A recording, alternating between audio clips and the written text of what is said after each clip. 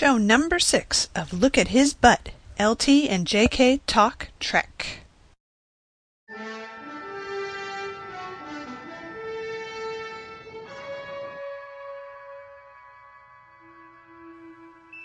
This is LT, Lena Taylor.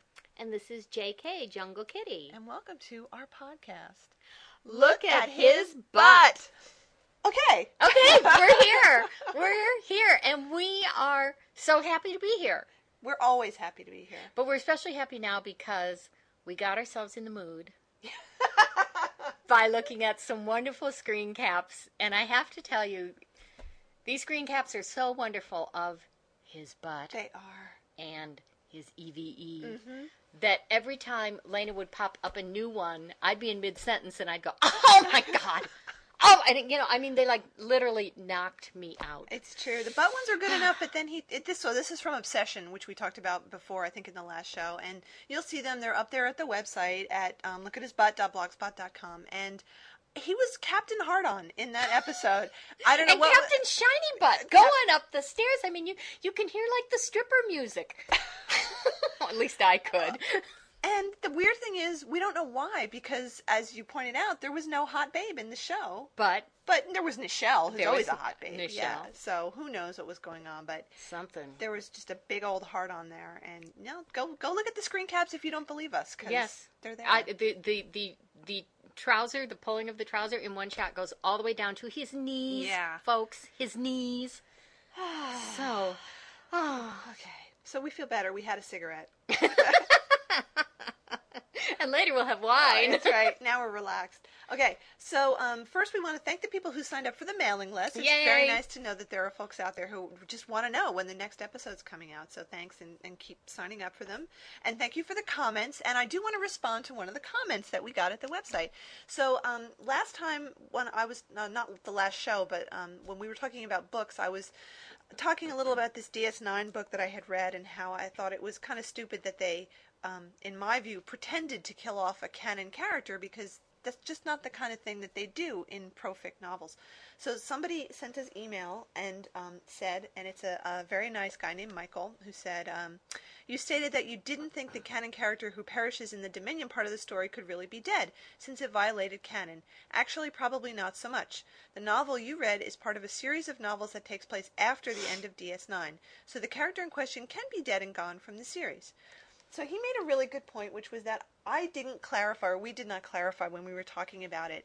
I think it's probably okay in terms of the Star Trek universe that a character could be killed because it's after the series are over. But what we were really talking about was not canon, but more pocketbooks prescription. They don't let you kill off canon characters when you write these novels. It's just a rule that they have.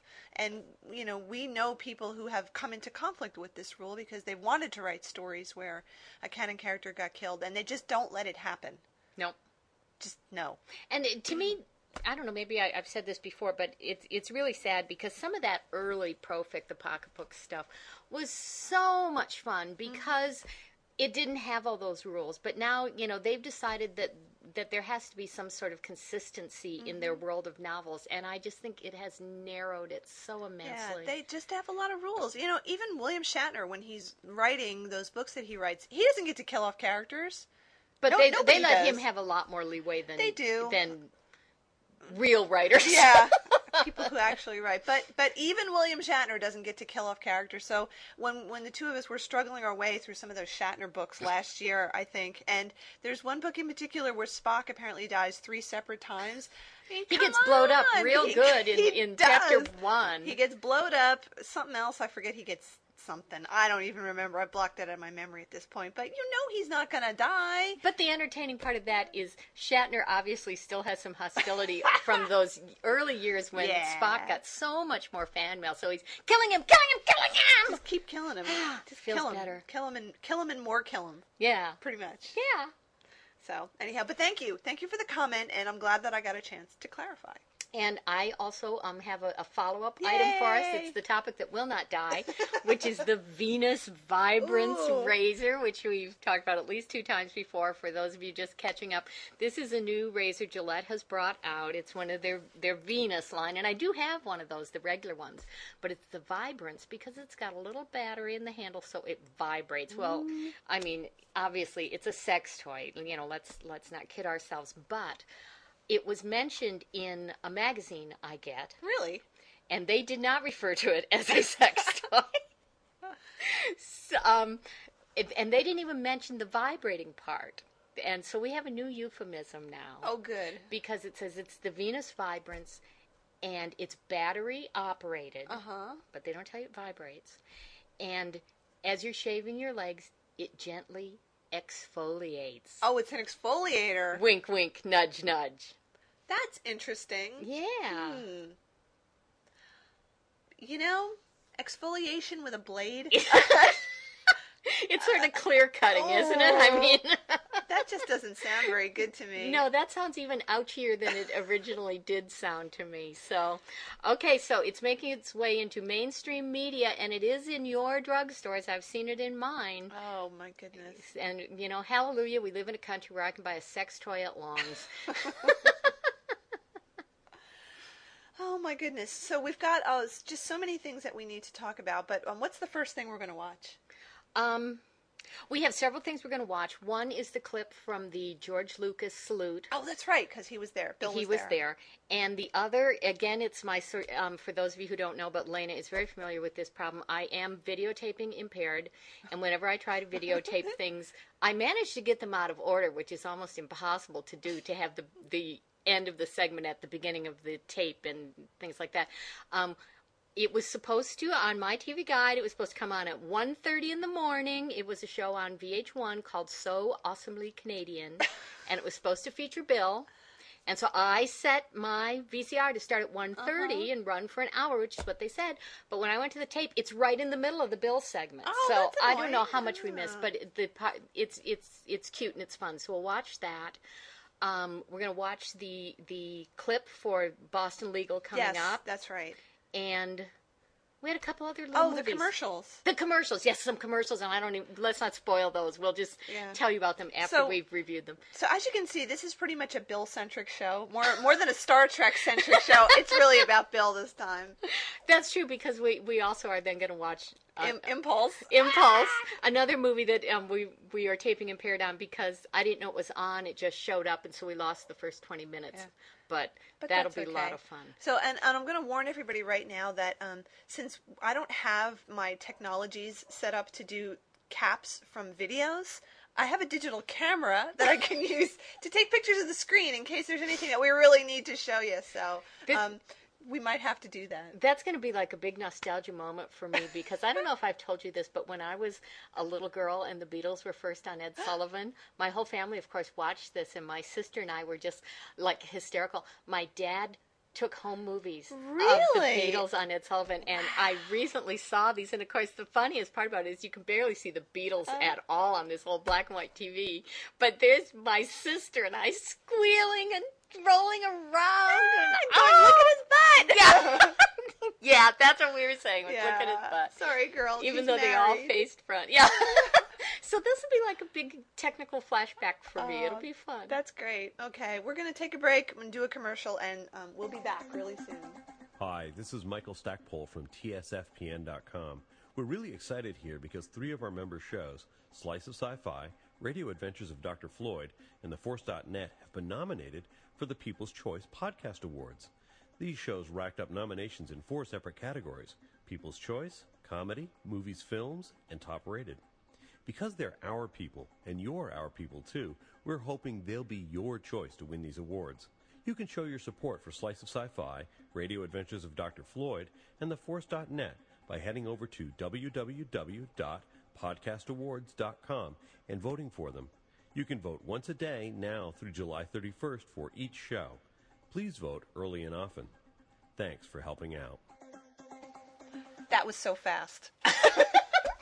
We are back.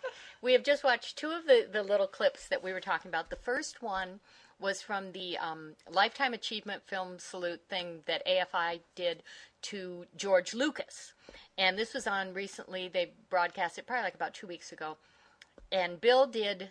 He was the opening act. He was. It was a great way to open it. And he was absolutely wonderful. It was very, very clever because he came out on stage and did this bit like he thought he was at a Star Trek convention and talking about how wonderful the Star Trek conventions were and how glad he was to be there. And, of course, he's getting these laughs. And also the shots of the audience are great because there's Lucas and Harrison Ford and Steven Spielberg all looking like, what the fuck is William Shatner doing here?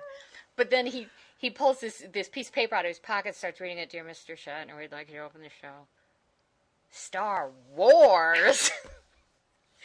And then 2 Star Wars stormtroopers come on with guns, whatever they call their guns, and they're like going to take him off. And he says, no, I can do Star Wars. I can do Star Wars. And then he did his Shatner Speaks thing of My Way, which was very, very funny. And, oh, my God, full of so many great Shatner readings like, oh!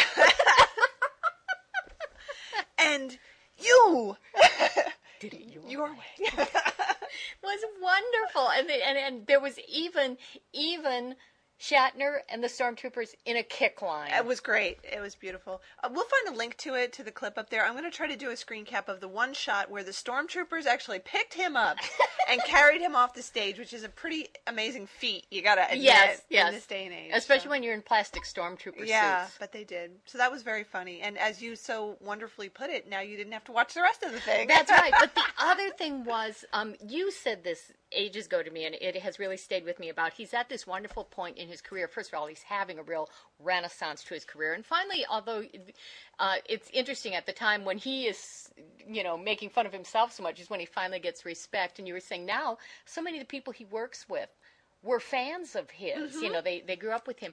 But it was great to see these audience shots of these people like Billy D. Williams Jimmy Smith and Robert Duvall and everything. And they're all just laughing and applauding and just, loving him. And so that was really fun. Everybody loves Bill. Everybody loves Bill. Except for George Takei and Walter Koenig. Who wants to look at his butt? Is there a Look at George Takei's Butt podcast? No. So the other clip, as I say, we picked it up in the middle, was this thing on VH1.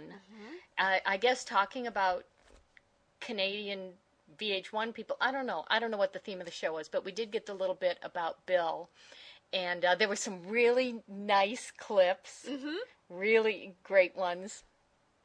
And there were various people commenting on him, and I think they were all comedians that I'd never heard of. But the one guy was talking about the part of the Shatner habit is he says things before he says them, meaning he opens his mouth, and 2 or 3 beats later, the words start coming out. And I just remember years ago there was a thing in TV Guide where they had gone to Kevin Spacey. No, not Kevin Spacey. No? Kevin Spacey is... Bobby Darin. Bobby Darin. It's Kevin, whose name also starts with an S. Oh, no. Oh, God, who does great Shatner impressions, and I apologize. Kevin Pollak. Oh, Kevin Pollak. That's it. It doesn't start with an S, but I was close. Okay, Kevin Pollak. He does a great Shatner impersonation, and they had gone to him and asked him the secrets to great Shatner impersonations, and it was a very funny little article. But at one point, he pointed out that Shatner opens his mouth, and then he says it. And he says, you can tell how important what he's going to say is by how long it takes him to say the first words. And he's saying, if Shatner is going to announce the end of the world, he needs to open his mouth 6 months in advance. Oh, my God, that's so funny. But the other funny thing about Kevin Pollak, so we've really gotten off topic here, is apparently at one point he had lunch with William Shatner. And did his impression for Shatner. I believe Shatner asked. I mean, I think Pollak probably is cool enough to know you shouldn't go up to people and say, would you like to see my impression of you? And they got into a discussion because Pollak did his impression, and Bill goes, I don't do that. Yes, you do. No, I don't. Yes, you do. You do it all the time. No, I don't. I just love the idea of dueling Shatners. One of them's the real one. I don't do that. Oh, that's so funny. Okay. Now, wait. Oh, what? I'm sorry. The other thing I want to talk about is they're talking about McGill University. Oh, right. With their, they have a building named after Bill. It's the Student Center. It's the William Shatner building because he went to college there, and the one guy was saying they should name everything after him. They should change the name of the country to Shatnada, which I liked a lot. I think they probably should. So I wish we'd seen the whole thing, but it was fun. What did they call the town in Invasion, Iowa? Billville? Yeah, they renamed it Billville. Oh, there you go. There so you they go. named the town after him. It's canon. Or something. Okay, so the next thing, which I'm going to get queued up in a second, but just to give you the intro to it, where did you find this anyway? The commercials? I don't know. Was it on the Shatner board? Oh, I know. No, it wasn't on the Shatner board. They don't know about it on the Shatner board. I'm looking forward to love bombing them with this one. Some link I got to God knows how. Okay. Anyway. So, J.K. found these commercials that Bill did for... Recently for this lawyer in Ohio. And we're going to try and get the audio on so you can hear it. I'll put the links in, because we have the commercials. They're in QuickTime format, and I have them at the site, so you can watch them there. But the interesting thing was, like, the story behind the scenes. So this is from... What is this thing called? Clevescene.com. So it's this little newsletter about Cleveland. Clevescene? Clevescene. I like that. I was hoping it'd be about cleavage. Sorry. Okay. What's happening in your cleavage? Yeah. Okay. Shatner Shill. So this is a little thing on this online newsletter. I'll put a link to it. It says, Shatner Shills. Yes, that was William Shatner you saw in a commercial for Cesny Law Offices. Yes, we know it's freaking you out. No, he's not really a Cleveland lawyer. Hudson attorney Tom Cesny recently hired a Boston area ad agency to find a recognizable spokesperson for his law firm, which means that somewhere in Massachusetts there was a meeting where some tool pitched the idea of having Captain James Tiberius Kirk fish for injury claims in Ohio. Luckily, they shot the spots before Shatner won the Golden Globe for Boston Legal, and his price and self-respect went up. Now, the 30-second spots are airing on local stations, causing people to do a double take. After all, we've become used to those Friedman, Damiano, and Smith commercials where lawyers do their own terrible acting. I'm assuming that's some local law firm, because we have the same ones here, and they're just horrible. Yes. People love it, says Cesny. The first day it aired, I was getting calls asking, how did you get Captain Kirk? Cesny claims, this is so interesting, Cesny claims to have a whole catalog of new Shatner commercials. Yeah. None, however, will feature the evil Kirk that we saw in episode 39. No evil Kirk, says Cesny. I don't think he'd approve of that. But couldn't evil Kirk be the guy they're suing? Could be. So I would love to see good and evil Kirk sort of battle it out in the courtroom. I think that would be hilarious. So let's see if we can get the audio for this queued up. And Bill is dressed up like in one of his Boston legal lawyer suits in the commercial. He looks very serious. He looks very, very lawyerly. All right. Okay, so now you can listen to Bill talk, and we'll laugh while he's talking. Because we're disrespectful. So here's Bill Schilling, as the author of that little article, so rightly put it. I want to tell you about a law firm right here in Northeast Ohio. A law firm that has protected the rights of accident victims for years, on the screen. and that takes it to the insurance company head on. The law offices of Tom Cesny relentlessly pursues the justice you deserve. Tell the insurance company you mean business.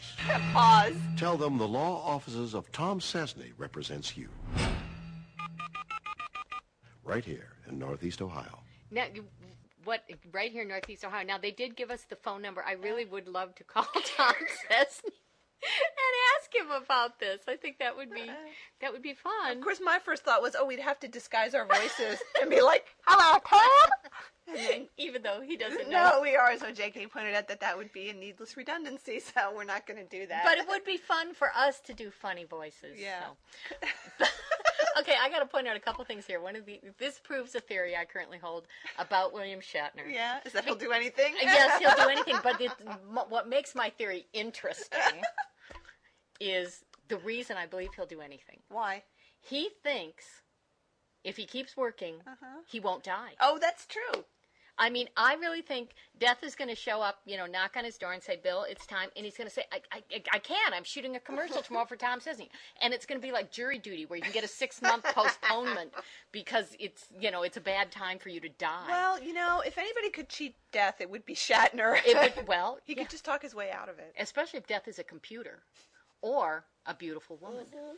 Yeah, if Death is that woman from All That Jazz, he's never going. Never. He's never going. And nobody would die because Death would be too busy banging William Shatner. Well, makes sense to me. That would be the main job benefit in being Death. Now, the other thing I'm thinking is, okay, Bill's won the Golden Globe, so they're right. His price probably has gone up. But I am willing to bet he will continue to shill for things. And I don't know, if we showed up with, $20 or something, you think we could get him to say, this is William Shatner, look at my butt? The podcast that means business. Oh, my God. Well, we would have to find out when the next con he's going to be at that we could actually go to. Maybe we could try. Maybe he'd do it. Yeah, we could get some fake press credentials. Oh, yeah, we could do it. We're going to get little things that say press to stick in our hats. Right. That's official. So if anybody out there has any good ideas about how we could get this done and how to get William Shatner to say, look at my butt, let us know. For us.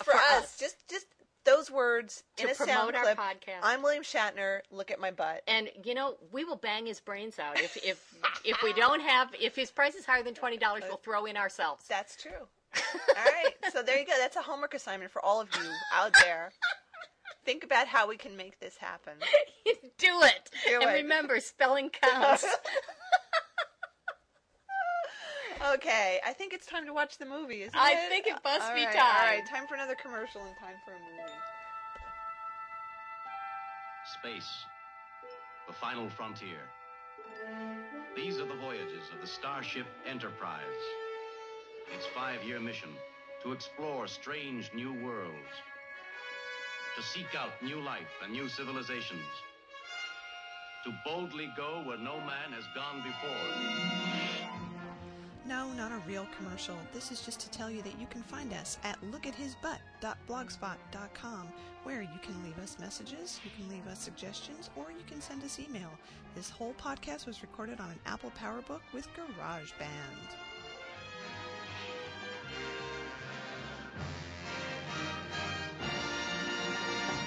Now we're good because we're drinking wine. And let me tell you that opening that bottle of wine was the hardest thing I've had to do.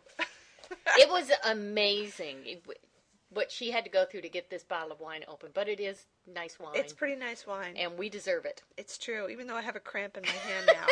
I'm trying to get that fucking cork out. It was quite an ordeal. Okay, so we just watched Impulse. Most of it.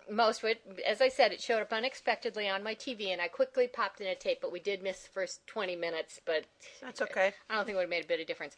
And actually, I want to preface this whole discussion by saying I was reminded of many years ago, towards the end of Laurence Olivier's life, when he would do anything for the money, basically. He called Laurence Olivier, and, yes, he would be happy to do your pet food commercial or whatever. And some of his roles in movies, his performances just got really bizarre and utterly campy.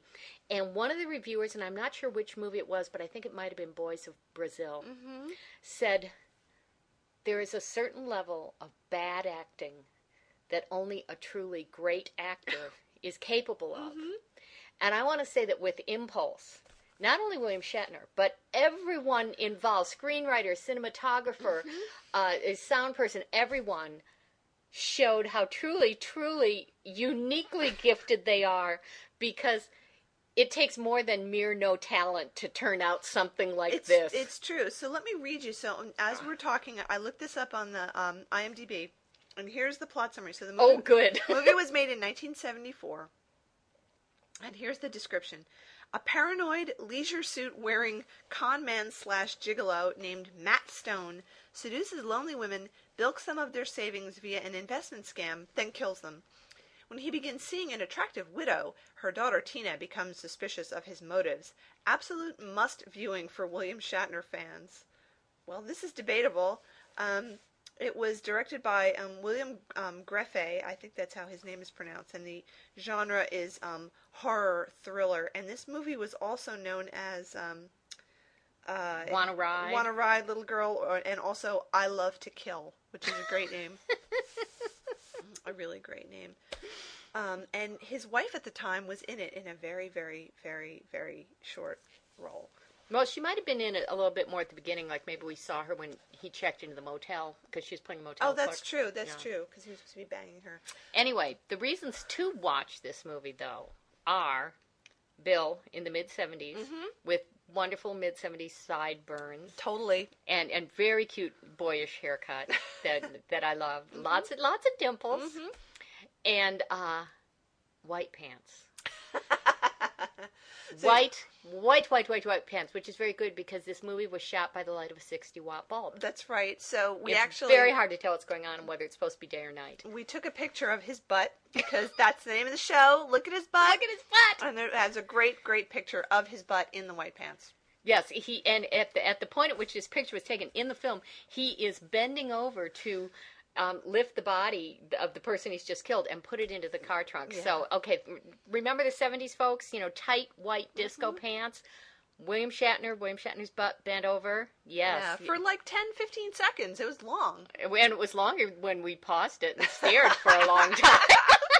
I went, look at his butt! Look at his butt! Look at his butt! There are also some very bad costume choices, including one that we came up with several similes for what it looked like. And I think I said it looks like the outfit the strongman wears in the Space Carnival. Right. So he's wearing, so this is Shatner. They're supposed to be at like an amusement park or something, and he's wearing a horizontally striped tank top with red and white stripes, I guess. Yeah. And red pants. Yeah. Red, like, velvet pants, sort of. So that was interesting. And then there was another scene where he totally looked like a pimp. Because he was wearing a white suit with black piping and a electric shirt underneath it, like a paisley electric shirt. And your mother's hat. And a hat that, I swear to God, we have pictures of my mother wearing this hat at the swim club.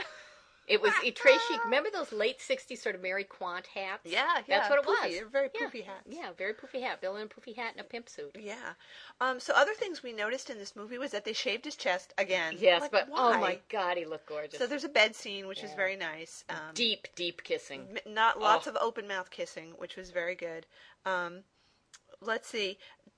He has an incredibly filthy line where he's at the carnival, not the space carnival, but a real carnival. It could have been the space carnival. No, I think they're at the zoo, actually, when he's dating this. There were flamingos. Yeah, he's dating this woman, and they're getting their lunch, and he says, "Hold my hot dog." And he keeps insisting, "No, you hold my hot dog, hold my hot dog." There's also a great Shatner line reading that we did tape, and we're going to have to play that for you. Because it was classic. It's like, if you want to learn to talk like William Shatner, you need to study this line reading for the next 12 and a half years minimum, because it's all there. It's all happening. Yeah, it's great. And then one of the climaxes, well, I guess the movie didn't really have a climax, but it ended. It ended. One of the exciting parts of the movie was a car chase. Yes, but wait, we got to set it up. He goes back to his motel where he's met by a very heavy-set Asian man who threatens him and beats him up a little bit, slaps him around. They have a drink together. And the Asian man's name is Karate Pete, which we know because he drives around in a giant Winnebago with a big cloth sign on it that says Karate Pete. Right, so remember, if you're a career criminal, put your name on the side of your vehicle. Yeah, it makes it so much easier for the police. But Karate Pete had a classic line. Matt Stone, Shatner's trying to get rid of him. He says, "I've got this real hot little piece of ass coming up here, so why don't you get out of here?" And Karate Pete says, "Oh, Matt, you all the time horny." Which is true. Which is true, but so Matt sets it up that they're going to meet at 10 o'clock outside the car wash to go do this robbery together. To go do a crime, yeah. So Pete shows up in his Winnebago, gets out, starts walking around, and as he's walking around from outer space, a rope drops down, loops itself around his neck, and starts cranking him up. And there we see Shatner on the roof with a winch and a pulley, cranking Pete up in the air. I mean, it's just amazing lassoing that he managed to do there.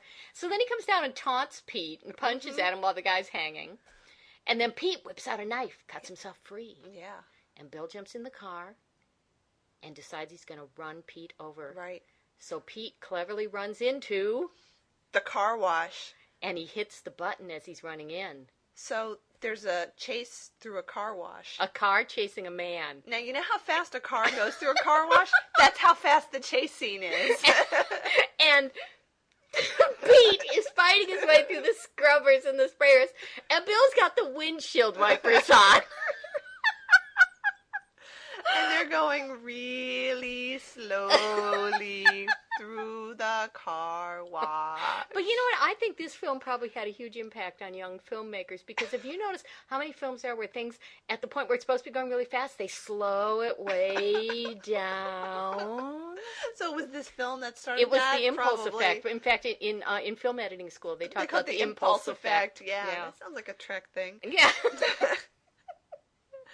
He was all on Corbomite. He had to chase him through the car wash. Oh man, that was really incredible. And then right after that, of course, is when he kills Pete, and we managed to get that great picture of his butt. So it was worth sitting through the car wash. Yeah. So everybody dies basically, pretty much, and comes back to life. A lot of them. That's true. They didn't really die. The people you thought were dead. And then the movie ends. The little girl who's really annoying, and I'd say she's probably one of the top 3 annoying little girls in films, and I will tell you who the other 2 are in a minute, but she was played by the little girl who played the little girl on Nanny and the Professor. So, next time you're playing 6 Degrees of William Shatner, there's your connection between Shatner and Juliet Mills. Okay. The other 2 top annoying little girls in film are, of course, the classic Little Mary in The Women, who, I mean, she gets booed the minute she shows up in the credits. And then the little girl, I think her name is Dakota Fanning in War of the Worlds. Oh. We were just praying for that kid to die. She was like every annoying kid I've ever seen in a shopping mall. So, anyway, we'll save that rant for another time. So, anything else to say about Impulse?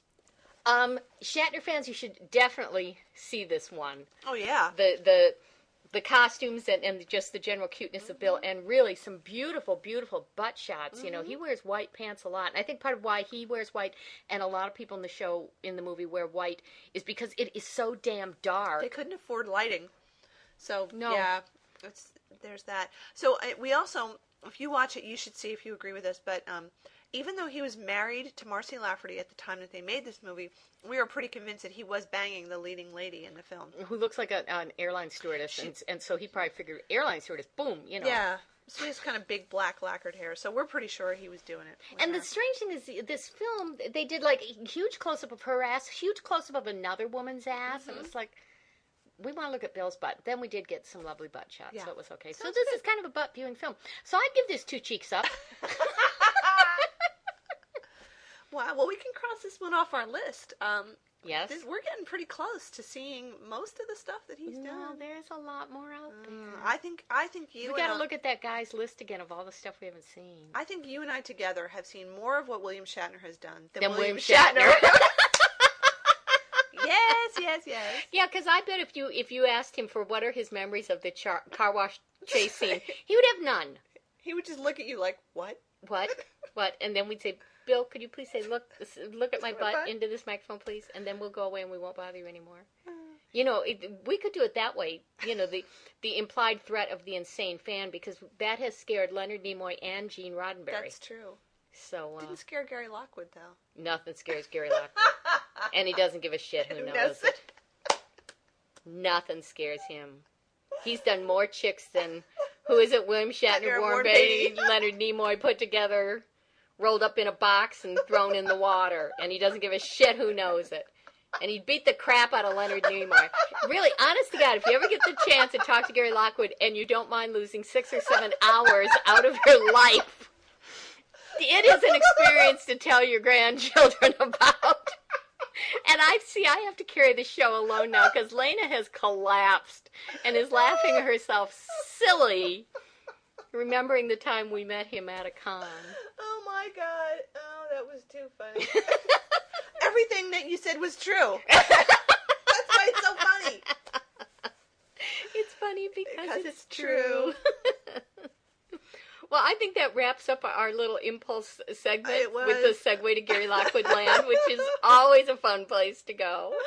Oh, yes, Impulse. When it comes out on DVD, we'll let you know. Yeah, and one of the things to just sum up the unique badness of this film is when I was taping it, I was watching most of it, and then my husband wanted to go out for pie, so I missed the ending. So I did get to see the rest of it finally. But at one point, I'm in our living room watching this, and he's in another part of the house.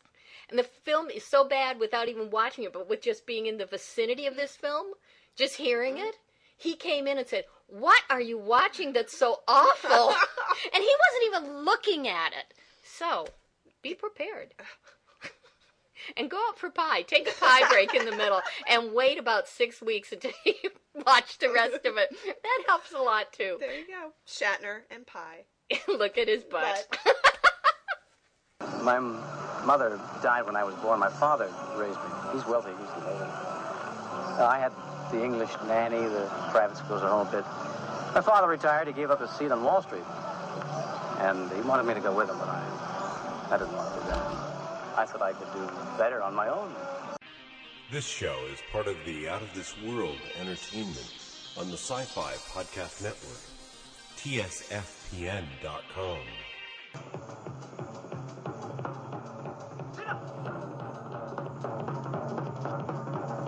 Come back here!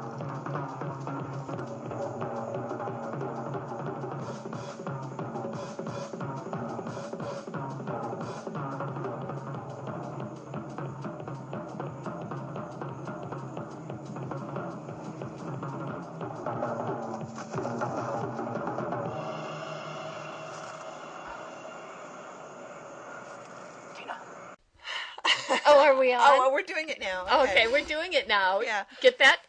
So the next thing that we're going to talk about here is something that if you're a Star Trek fan, you might have heard about, or maybe not, because we didn't hear about this until pretty recently. There are a group of Star Trek fans who are based in upstate New York, I think. I didn't know that. I think that's where they are, yeah. Okay. And they, on their own initiative and with their own money, have gotten together to film new episodes of TOS, the original series, with themselves as the main characters. So a different actor playing Kirk and one playing Spock and McCoy and everybody else. And they've got 2 episodes now that you can download at... I thought they had more than that. Well, 2 are out now. That you can actually view. And then we just watched the second one at newvoyages.com. And the next one is going to be, they're working on it, like they're editing it and putting all the cool special effects in it, and that's going to be out, like it said, winter or fall of this year. And then they have another one after that that's already filmed that they're going to put together. So they do like 2 a year, I guess. Oh, okay. I just thought that what you and I watched was more like the 4th or 5th or something. No, so that shows you how unclued in I am to what's going on there. But we did, at one point, several months ago, I don't know, try to watch the first one, and at that point we weren't too impressed. The special effects, the technical end of it was much better than I would have expected. But they were lifting whole scenes and dialogue from TOS, and so that was kind of a turnoff. And Kirk is played by a guy who looks like the Elvis impersonator from the Space Carnival, which is a little annoying. And I've decided the subtitle of this is if J.R.R. Tolkien had written Star Trek, because Spock is being played by Orlando Bloom. He's in a dark wig, but Orlando, Orly, I know it's you. Orly. I know it's you. And the guy playing McCoy is like the worst actor ever. Yeah. He's really bad. But on the plus side, the woman playing Uhura looks exactly like the woman who plays Uhura in the Star Trek porn movies, which I believe are made like in the 80s. They had to be in the 80s. Yeah, and we'll talk about those sometime too, because we've watched those. We're such dedicated Treksters. Yeah. So this episode, we were interested in watching this one in particular because they managed to convince William Wyndham, who played Matt Decker in the original Doomsday Machine, and Barbara Luna, who played Marlena, with whom I share my name, Marlena Moreau in, of course, Mirror Mirror, to be in this episode, and they were in it for, I would say, cameo appearances. Really. No, I would say it was more than cameo, and I honestly think that was really the best part of the whole thing. It's a time travel thing, and I will confess right up front that once time travel involves more than going to the past and come back, I'm lost, okay? But this was the part where they went into the past and came back, so I was able to follow it this far. And they got back to our time, the early 21st century, although they said they were heading for the 60s, and I didn't get that anyway. But they're in the suburbs, they're like on my street. And they go up and knock on this door, and Barbara Luna answers it. And it was the nicest thing because she was wearing that gorgeous blue sheer thing or replica of the one she wore in Mirror Mirror. And she put one hand up against the doorway, so she was doing the pose. And she goes, cool. "Oh, I've been expecting you." And I honestly thought it was going to be, she remembered Kirk or something. But then they get in there and she gives him this videotape. She shows him a videotape of Matt Decker, who apparently did not die in that doomsday thing, but was thrown through a time portal chrono wormhole thing, and ended up back there with her. And he knew he was with her many, many years, and he knew he was dying, so he made this tape just in case anybody from Starfleet ever showed up. And to me, it was very interesting because I've met William Wyndham at a con and spoken with him, and he's a wonderful man. And I was telling Lena beforehand, I get the impression he really enjoys chatting with the fans. And he is just a big, lovable teddy bear of a man, very easy to talk to. And so I'm watching this, and interestingly enough, I was thinking about Doomsday Machine the other day, and thinking, how Matt Decker and that, a lot of fans hate him because he's mean to Spock, and he, and that's like one of my pet peeves. I'll slap Spock any chance I get just because it pisses off certain fans. But he's very, very gruff and, very much in command there. And it was interesting watching this because it was sort of like the William Wyndham I've met, who, as I say, is a very, very wonderful, kind, gentle man. But with some of that gruffness thrown in, and you could get the impression on how all the years had sort of softened him. So I thought it was a really nice performance. It was good. It was very good. That was, like you said, I think that was the best part of it. And then, of course, he gives a little gift to Kirk to take back to his son, the guy in Boston Legal.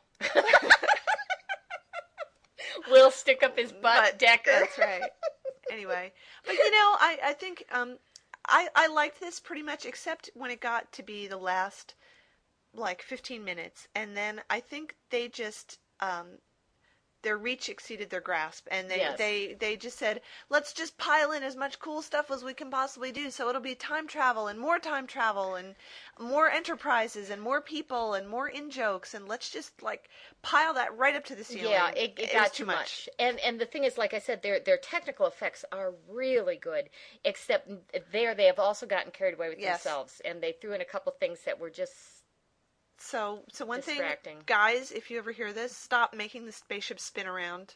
Yeah, really when annoying. The spaceships are going to take off, you know how when anything in a Roadrunner cartoon or something is about to take off, it sort of backs up and then boom. Yeah. The spaceships do that, like they're revving up, and that's very cartoony. And then you pointed out the thing they did with the Doomsday Machine, which again takes it to the level of Disney cartoon for me. Yeah, it was wiggling. Yeah, it could wiggle its little tail. And it moved its little head back and forth, and just, no. Yeah, so that, It was much scarier in the original because it was solid and didn't move and was just inexorable. It just and when moved. It did move, it was this huge lumbering thing. Yeah, because it was giant. Yes, and this thing was too mobile. Yeah, I felt it just wasn't. But it let them do lots of nifty, cool, spiffy, fast-moving things, But that didn't work for me. But honestly, I give these guys a lot of credit for what they're doing, because until the time travel part got way too complicated for my brain, and there were a lot of things I was going, well, how does that work? Can a starship do that?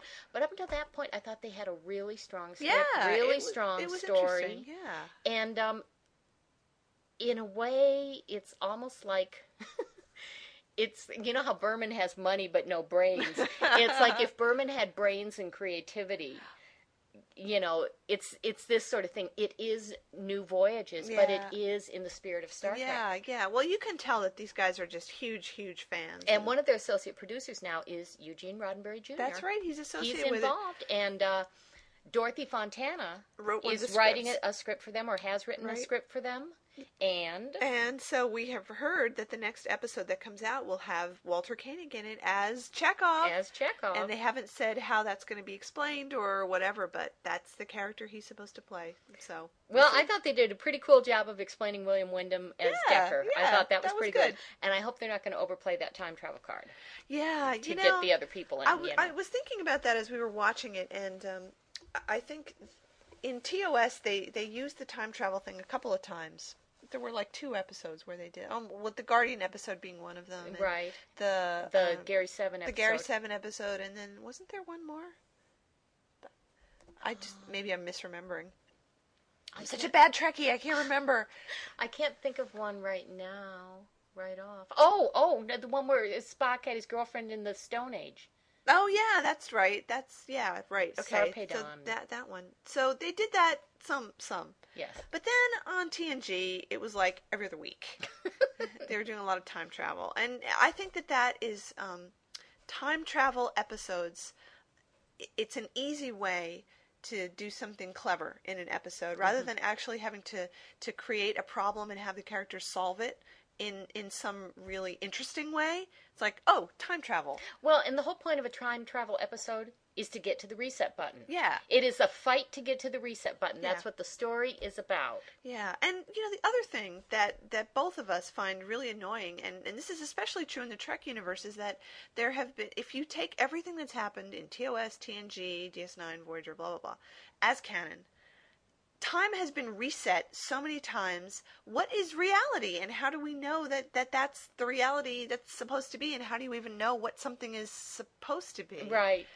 It doesn't make sense anymore that you could constantly be going back in time and changing things and saying, okay, now everything's fixed. Like, it's just meaningless. It doesn't mean anything. And yeah, and the only way I can sort of reconcile any of that mentally is the whole idea of that there are millions and millions and millions of alternate universes. But in that case, what is the point of trying to alter something in a timeline? It's happened that way in at least 7 other ones, So, that can get really overused. And I think it's just it's a plot device that gets used way, way too often in these things. And I'm a little disappointed that they did the second episode of this by using time travel. It's like, plot device, you had to use it already. Plus, I don't want to do a super spoiler for anybody, but it had a real ew moment at the end for me. Real ew. So, anyway. Anyway, if the guys who are producing this are listening, I want to put in a personal request, please. You've gotten William Wyndham, Barbara Luna, Walter Koenig. If you get George Takei, and I'm sure you will, because that man, won't let it die. Do whatever you want. But please have someone tell him to shut up. Within the context of the episode, I don't care if some weenie little ensign can just turn around and say, "Oh, do shut up." And I tell you, I'll send you $10. I'll chip in for, a 10-second special effect or something. That would be good. I think I'd enjoy that too. So, that's what many people. I think so. All the people who signed that petition. We should go back and see how many people signed that George Takei petition. That's true. We should check on its progress. Yeah, and see if it's having any effect on George Takei. Well, the latest things have been him talking about. He was in Japan, I believe, recently, and was talking about, freedom and liberty and things like that. And so at least he wasn't on his William Shatner Ruined My Life bandwagon. So maybe we are having an effect, and George is realizing that he occasionally does have some really remarkable and intelligent things to say, and he is hurting his own campaign by being an ass. Yeah, well, he has intelligent things to say, just not about Star Trek. Or William Shatner. Yes. Yeah. So we'll let you know when the next New Voyages thing comes out. I'm sure the buzz will be all around Trekdom. Yes, and we will definitely watch that if it has Walter Koenig. But honestly, I do recommend this one, at least the beginning of the episode. Like I say, strong story. Wonderful performances by Barbara Luna and William Wyndham. A nice little stroll down memory lane there for us. Yeah. So. Oh, and just one more thing before we wrap this up. The guy who was the helmsman, the smirky guy, he should be killed. Yes, his name is Tyler, and he smirks through the whole thing, and he also looks like an elf. So he is one of, Spock's friends from the forest of Arden or wherever they were. Lothlorien, I think. Lothlorien. So Tyler, if I see you on the street, I'm going to slap you. I'm serious.